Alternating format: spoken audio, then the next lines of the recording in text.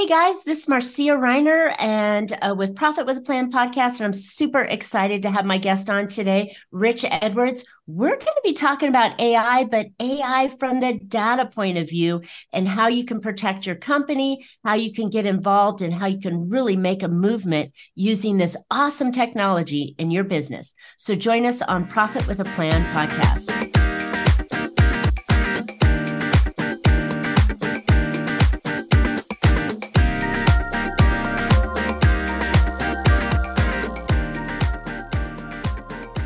Hey, entrepreneurs, are you trying to make bigger profits in your small business? If you're like most of us business owners, increasing your profitability is always on your mind, and you're probably looking for ways to grow your revenue while growing your company. Well, you found a podcast that shares ideas to help you do just that. I'm Marcia Reiner, known as the Profit Booster and a business growth strategist. I've helped tons of small business owners to establish and implement a tangible plan that guarantees increased profitability, guides your growth, and plans for a future exit. Because building a highly profitable and sale-ready business creates a win-win scenario. That's more money now and a windfall when it's time to let go. And I want to share strategies that I've learned with you on today's Profit with a Plan podcast. But before we get started, I want to invite you to a really powerful training. It's called the 30-Day Profit Booster.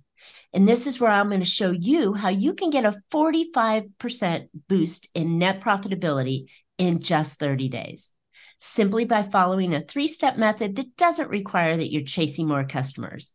This quick and easy profit boosting strategy can be done without spending more money on marketing, hiring additional staff, or working longer hours. So go check it out at 30dayprofitbooster.com for more information. All right, so my guest today is Rich Edwards. He is the CEO of Mindspan Systems, which helps companies transform themselves with data-driven strategies and technologies. Rich has worked extensively in the banking and insurance and financial service clients worldwide during his time at IBM in the data center automation and artificial intelligence.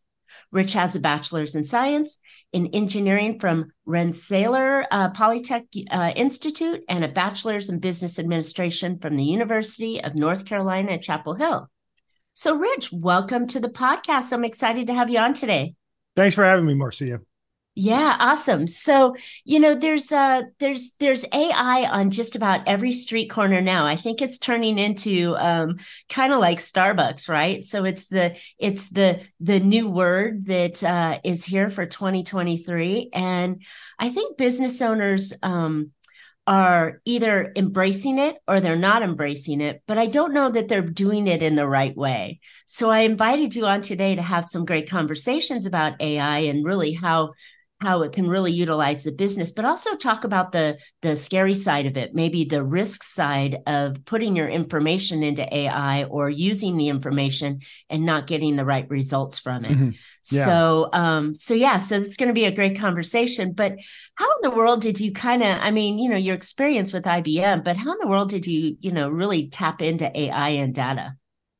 Yeah, for me, it's really kind of more accidental. I kind of fell into it. I worked in software at IBM for probably, I'm trying to think, 8 or 9 years at the beginning of it, and it turned out a lot of financial services and banking clients. It was in data center automation, very large data-driven deployments, things that are, they could talk about systems of record, which is like the core of very large government organizations, things like that. And I did that for a certain amount of time. And around 2013, I got tapped to go work in what would become the IBM Watson business unit. And this was kind of a little after the whole Jeopardy challenge thing that kind of got a lot of noise. And they were starting to commercialize it. And, it was very services led at the beginning, and they wanted to create a whole product portfolio, particularly things that people could build on top of. Mm-hmm. And my involvement, at least at the beginning, was I kind of knew how to get things done inside a large organization like IBM, particularly bringing like brand new products to market, which is difficult, particularly for a very old company like that.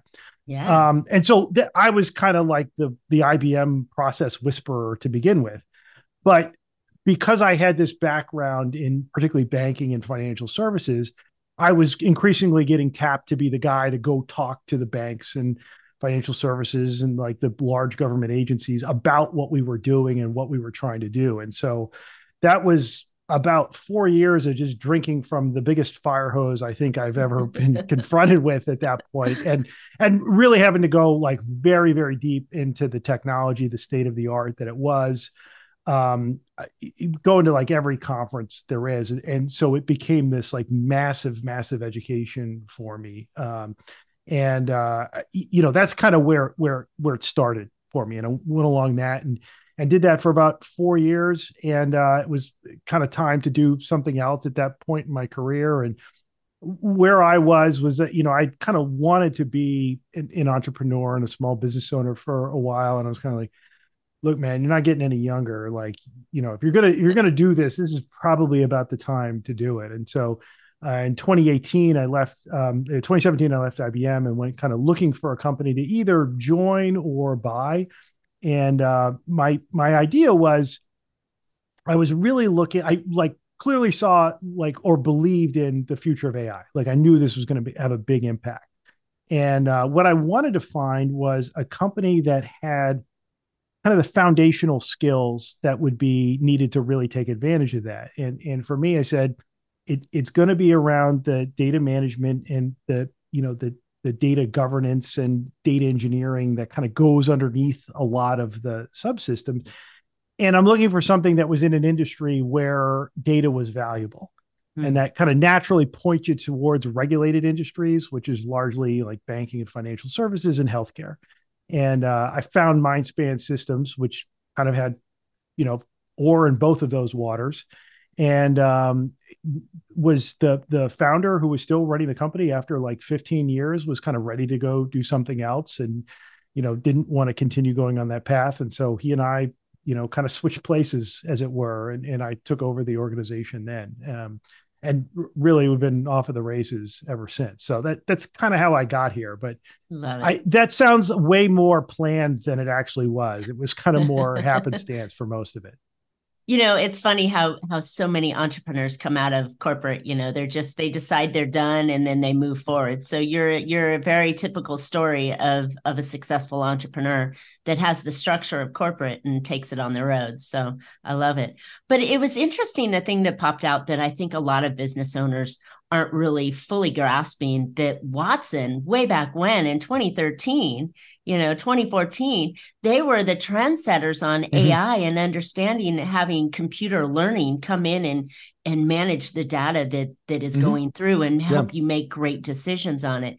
And so many of us this year, because AI and OpenAI source, just came out within the last 12 months and released, and having access to it. And we're in there asking it really stupid questions, where you guys have trained it to do so much more in detail to it. So it's interesting that, we're all still on the front lines of a new era, but it's not really that new. It's been around for quite a long time. You can look at the roots to, computer science and things that begin to look like artificial intelligence going back to the 60s. And there's this period of like, there was a lot of enthusiasm in the 80s, and then entered into this area that they called the AI winter, which was kind of like none of the promises came true, right? They kind of thought there was going to be this great thing, and it didn't happen. And there's reasons for that. There's like, both science and economic reasons. And, really the big ones are, from an economic standpoint, you really didn't have access to the compute power that we have today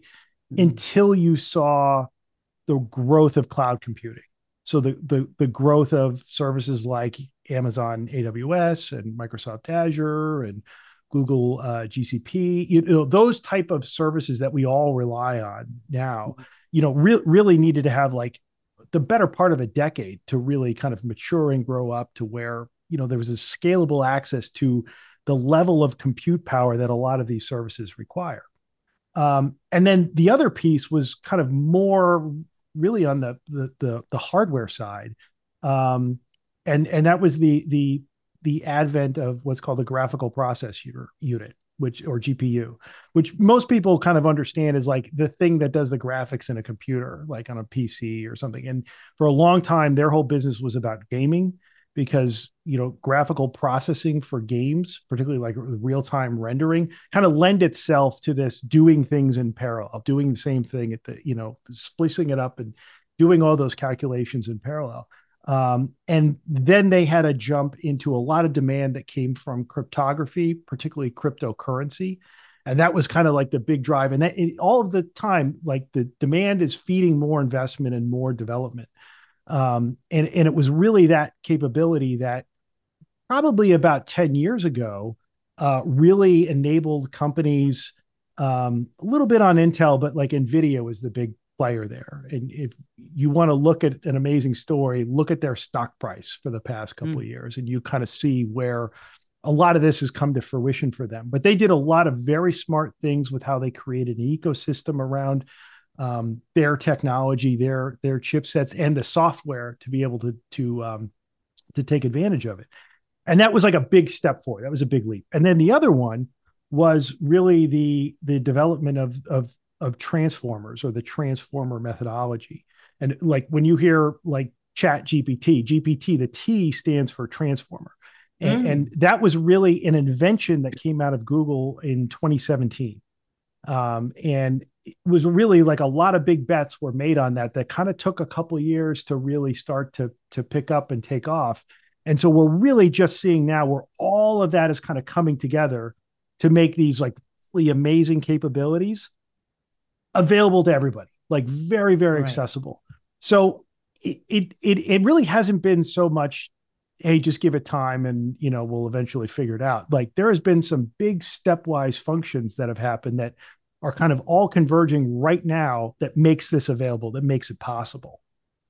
And it's so exciting, right, to hear the history of it, but really the future of where AI can really support businesses and everyday businesses, not the big mega companies that you have to have invested, tons of people and technology and money into. It's like us everyday little people can log on to a free or a $20 program and run complex problem solving and ask it to go out and gather data for you and process it in a matter of seconds, which to me has been such a time saver and value to my company and to my clients, where I would in the past have to say, okay, let's go do research, let's think this through on our own two heads, right?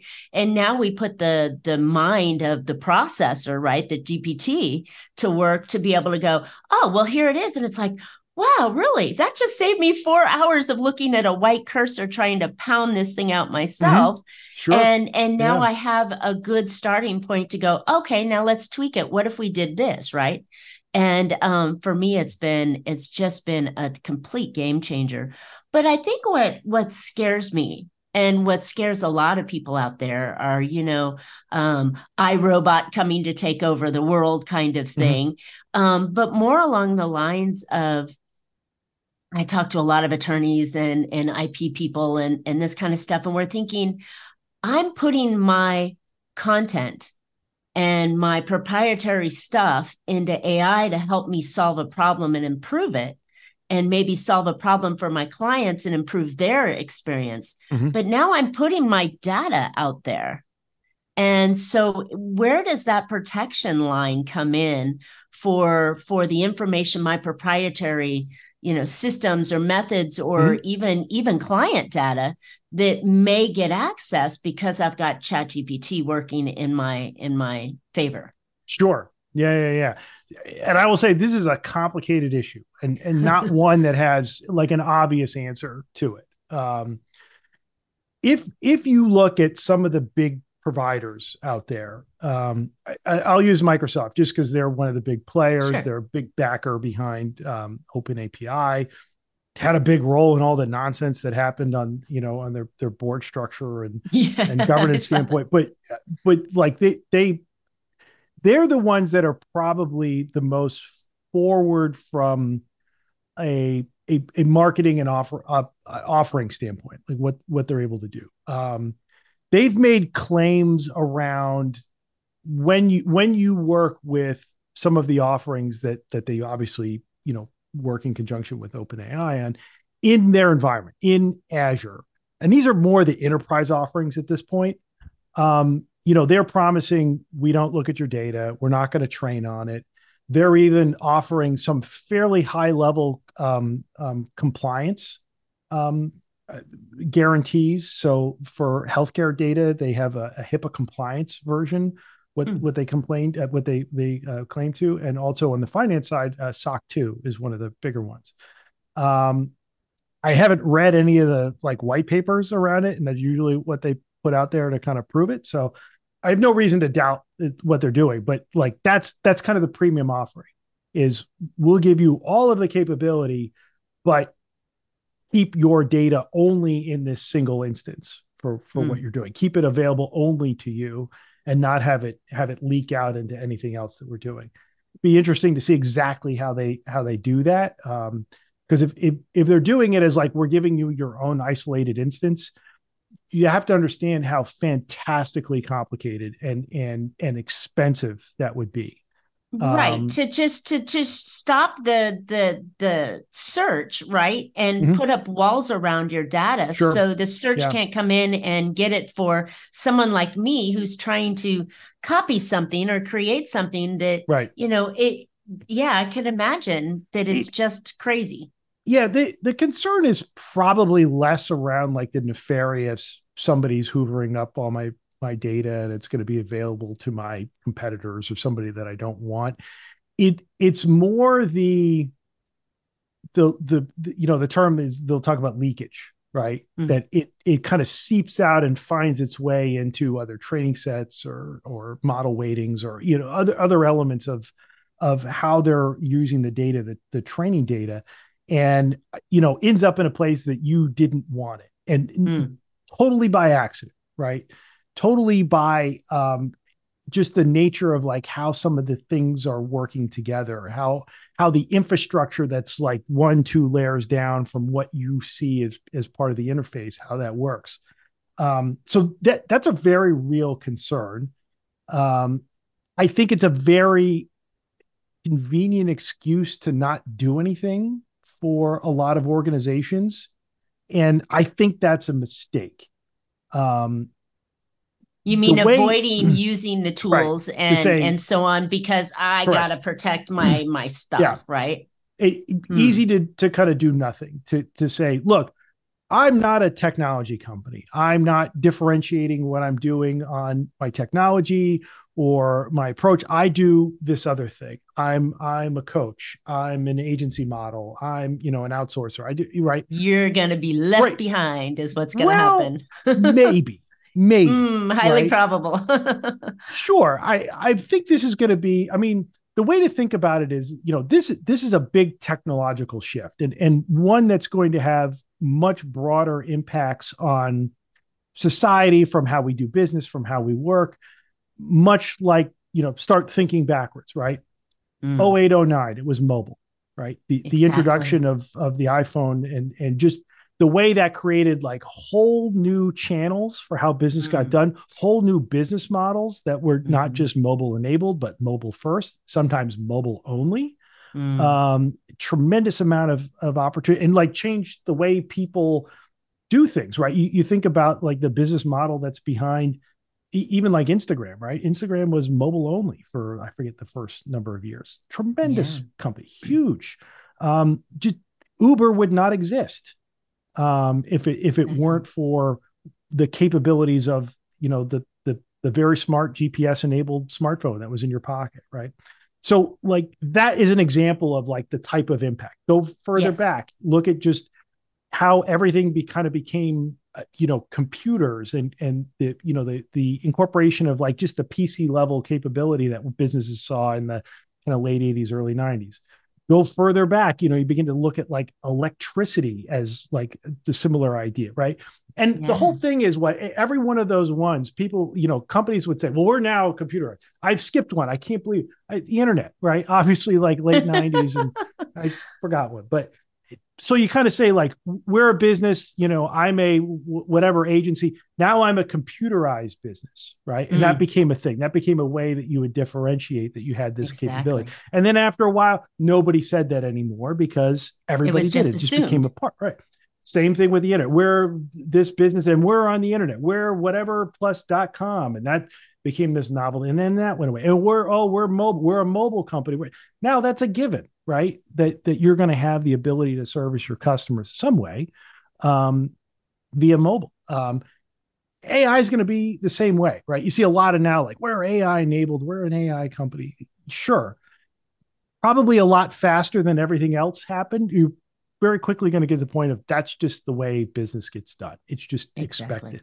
And the advantages that come to customers from a cost standpoint, from a personalization of service standpoint, from the level of insight that they're able to kind of get that's embedded, that intelligence that gets embedded in the offering, even if it's like a delivery app, right? Something so as simple as that. That's just going to be a given. That's going to be table stakes for doing business. So there's this element and it's happening. It's happening. I find at an incredible rate of speed that it was like, when you just took us down history lane, there was like, okay, there was like 20 years to implement. There was 10 years to implement. There was 5 years to implement. There was, 3 years to implement. Now we're at months to implement. Before you have to catch. And so that innovative thought process that businesses have to have and to stay active in gaming, just because their customers are accustomed to the product line that you have to implement it in. It's not necessarily it's going to improve my service, but it could. So some of the things that I'm seeing that AI is doing some really fantastic stuff with, and not to scare, employees out of the world, but they're taking and streamlining processes and systems and even communicating like it sounds like it's a person, right? It looks like it's a person, but it's the intelligence that's actually doing the follow-up or customer service or Q&A or those basic lines of questions that can be answered by artificial intelligence instead of having a human on the phone that you've got to pay a salary and benefits to. So I mean, these kind of things, could replace and come down the line in the future. And I mean, or I would say we're help not the customers. We're not there yet. No. Meaning anybody, like, here's the thing. If you haven't played with it, go play with it. Go do it. Go to chat.openai.com. Try it, right? Just to kind of play around with it and see what it is. And one of the things you find out is one, it's magic. It does some really cool stuff. But if you pick at it and go down the rabbit hole a little bit, you'll bump up to the edge pretty quick and you'll go, oh, okay, here's where not having the context of what my business is, what I do, how I approach things, I've hit a sharp edge where it's not quite there. And the mistake is to say, not there, not yet, I'm out, right? Like this thing is not going to take my job or it's not going to replace my business. And that's true for now. What is not true, though, is that somebody who takes advantage of this, not as a complete wholesale replacement for the human capital that's in their business, but uses it as an accelerator to make their people more efficient, more focused. And really the magic is to have more empathy for their customers, more insight. There's a good prediction, and I forget who made it, so I can't credit them. But it was basically saying within a certain amount of time, nothing written down to anyone, particularly like a customer, will be generic. It will all be written for that person. And not just let's put their name at the beginning of the email, the tone of the email, what it's in there, the context of who this person is, your relationship with them, what you know from them, from how they've dealt with you in the past, all of these things that kind of get into tone of the best person who does this job, your best customer service rep, your best salesperson, your best consultant or agency rep who has known this person and had a relationship with them for 5 or 6 years. How would they communicate with them? How would they reach out to them? Right? Exactly. Having that level of insight, that level of being able to create a real connection to them, not autonomously, but maybe helping that person dealing with them to say, no, let me make a suggestion here for how you should do it. In this situation, might also want to consider these things.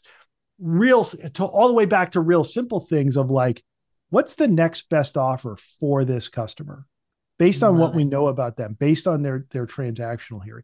Am I using that information to serve them better, not just to strip away cost out of my business? That ability to kind of like interact with them and do things that you can't do today because it's impractical, because it's too expensive. That's where the real opportunity is. That's a real way that you can kind of transform your business. Yeah.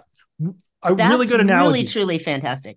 Because if you think about it, with the changes over the last year with Apple removing tracking and shopping privacy laws that Apple started to play in marketing for thereon, and because you could see that here you go onto Google, you search for something. So then for the next 2 weeks, you're getting ads from Google that, on the thing you search for, even if it was doing a favor for somebody else. And now it's all you see, right? So the computer's learning what your interests are as a consumer, right? And to be able, as a business, to utilize that data to improve, not to replace, and I love the way you said that, but to improve your relationship with your customer, and to know what buying signals they have, what ideas they're looking for, what the next logical thing is that they need. These are fantastic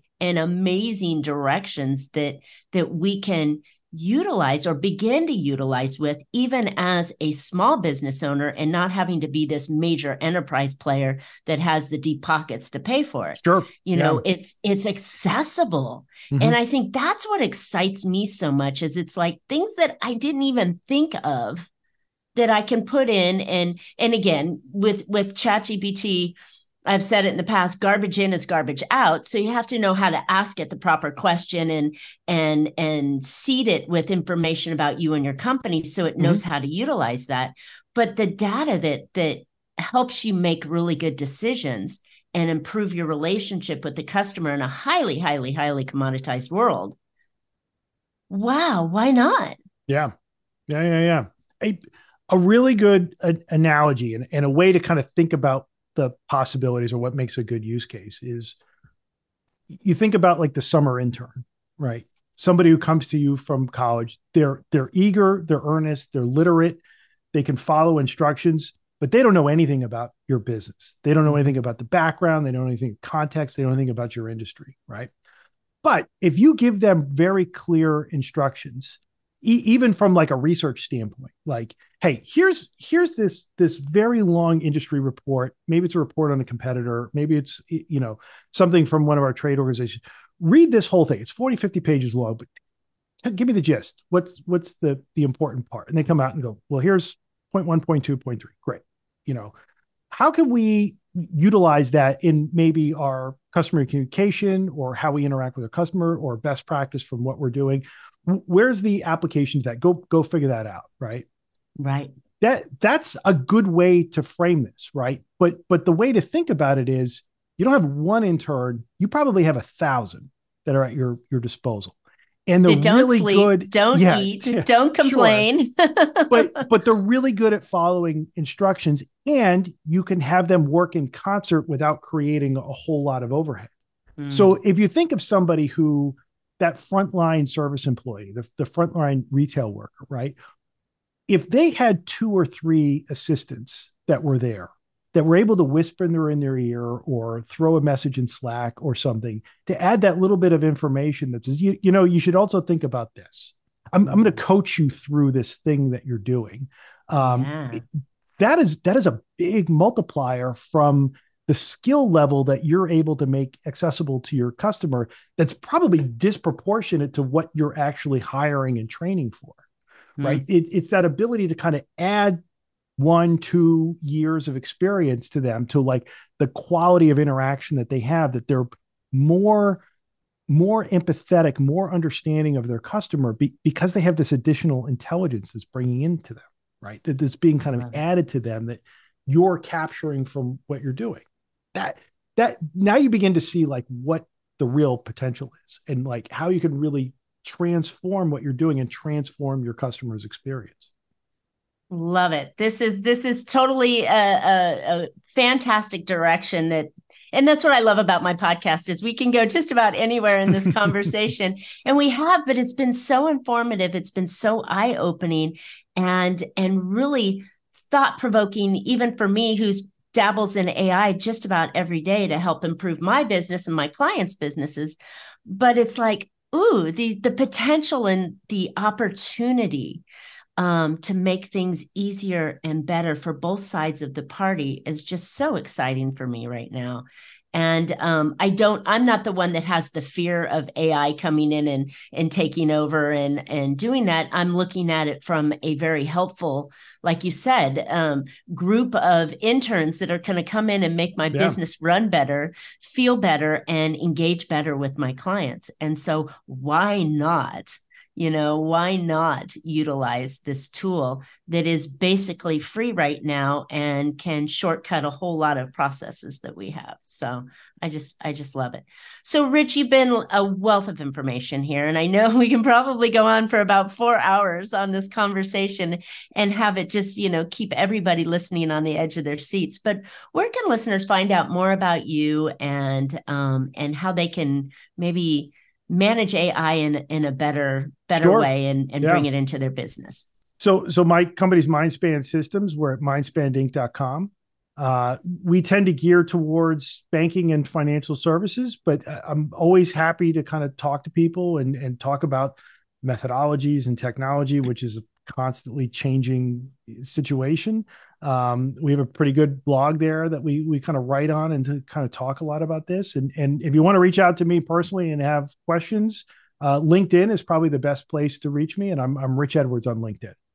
Nice. Well, thank you. I know that it's in an ever-changing environment like AI, to have resources and people and experts, even if it's in a different industry, data is data. And how do you get the information that you want to use, and how do you, use it in your business in a way that can benefit you and speed you up and potentially beat out the competition or cut costs? Or, I mean, there's a dozen or more implications that can come out of rendering data and getting the information to work better for you. So love it. Thank you. Thank you so much for being on today. And listeners, I hope you found a couple ideas that will help you be more profitable. And I know, just as I said, the exciting frontier of AI and how it can improve your business, your relations with your clients, your processes, and everything. I know that there's a way if you just let it in and don't be afraid of it and use the tool correctly to boost your business. I know it'll be great. All right. Well, speaking of boosting your business, how would you like to boost your profitability by 45% in just 30 days? Don't think it's possible? Of course it's possible. Check out my new training called the 30-Day Profit Booster. This quick and easy profit boosting strategy can be done without spending more on marketing, hiring additional staff, or working longer hours. Go get more information at 30dayprofitbooster.com. So, okay, since this has been such a fantastic topic, I know listeners, you've got comments, you've got questions. Put them in the feedback, put them in the comments for the link in the show, and Rich and I will respond back. So while you're at it, please subscribe. You don't want to miss next week's podcast. So you can catch Profit with a Plan on any of your favorite podcast players. So looking forward to more great profitable information on next week's show. So until then, make your plans and profit with them. Thank you so much, Rich. Thanks, Marcia.